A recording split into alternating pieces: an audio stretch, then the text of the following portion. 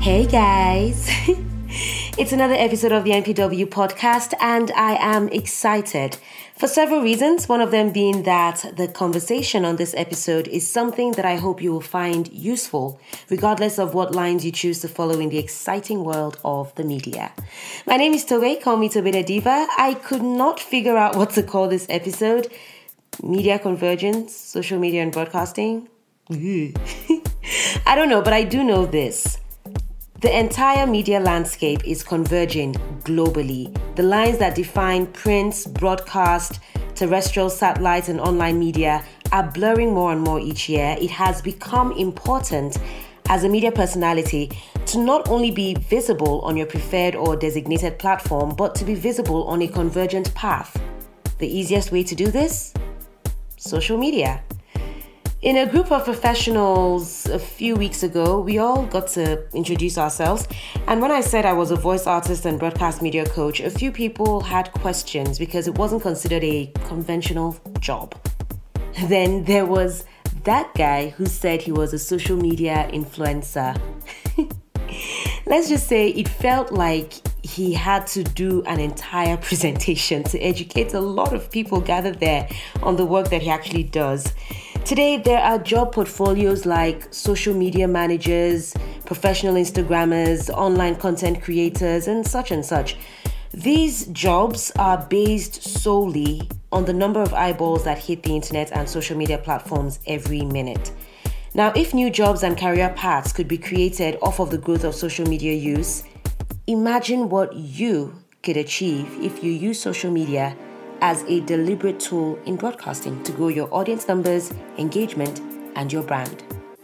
So, how do you do it? I have a few tips for you, and I will assume that you already have social media accounts on the platforms that are most popular in your country. All right then. 3, 2, 1. First tip, have a uniform identity. Preferably one that can easily be related to the name that you use on air. Don't make it a Herculean task for your audience to find you online and see what you look like or what you're up to. Don't have one name on Twitter and a different name on Instagram and another on Facebook. Make it all one. Good thing is, if you already have different names, you can edit them to create just one that works.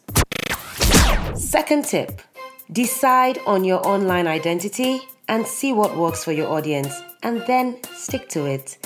But by all means, let it be a lot like what you project on air. The ultimate goal is to create a recognizable brand on air and online. Third tip, a lot of channels have social media platforms. Chances are that the channel you work for will have a social media platform. Engage with the handle. It lets the audience who may not know you but know the channel discover you.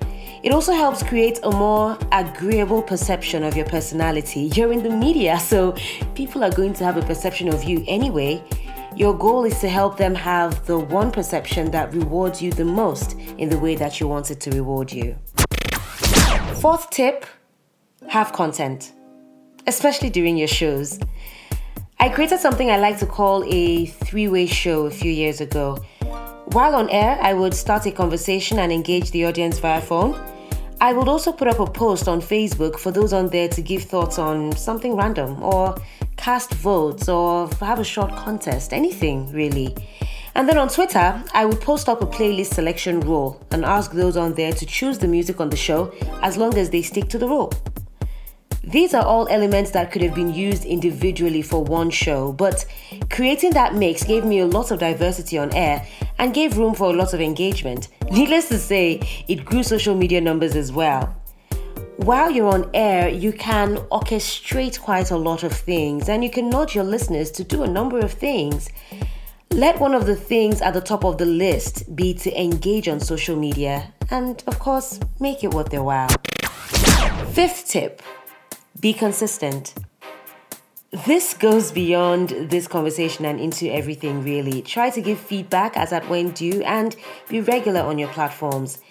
It is not the simplest of tasks, trust me, but it is possible, so try to do it. There you go, 5 tips to help you take advantage of the convergence trend in the media, which will not be going away anytime soon.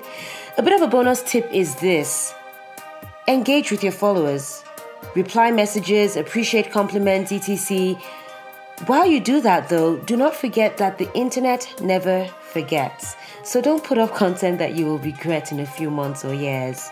As always, I wish you the best. Next week, because I have gotten a good number of emails that have touched on frustrations of getting a media job, I will talk a bit about platform options.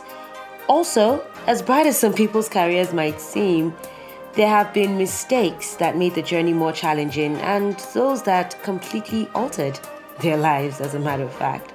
There have also been risks that became turning points, and since this entire series is based mostly on my experience, knowledge, and research, I will share some of the risks and the challenges and the mistakes, really, with you.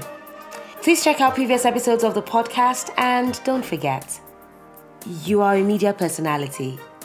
Your medium is limitless. I am Tobeda Diva. See you soon.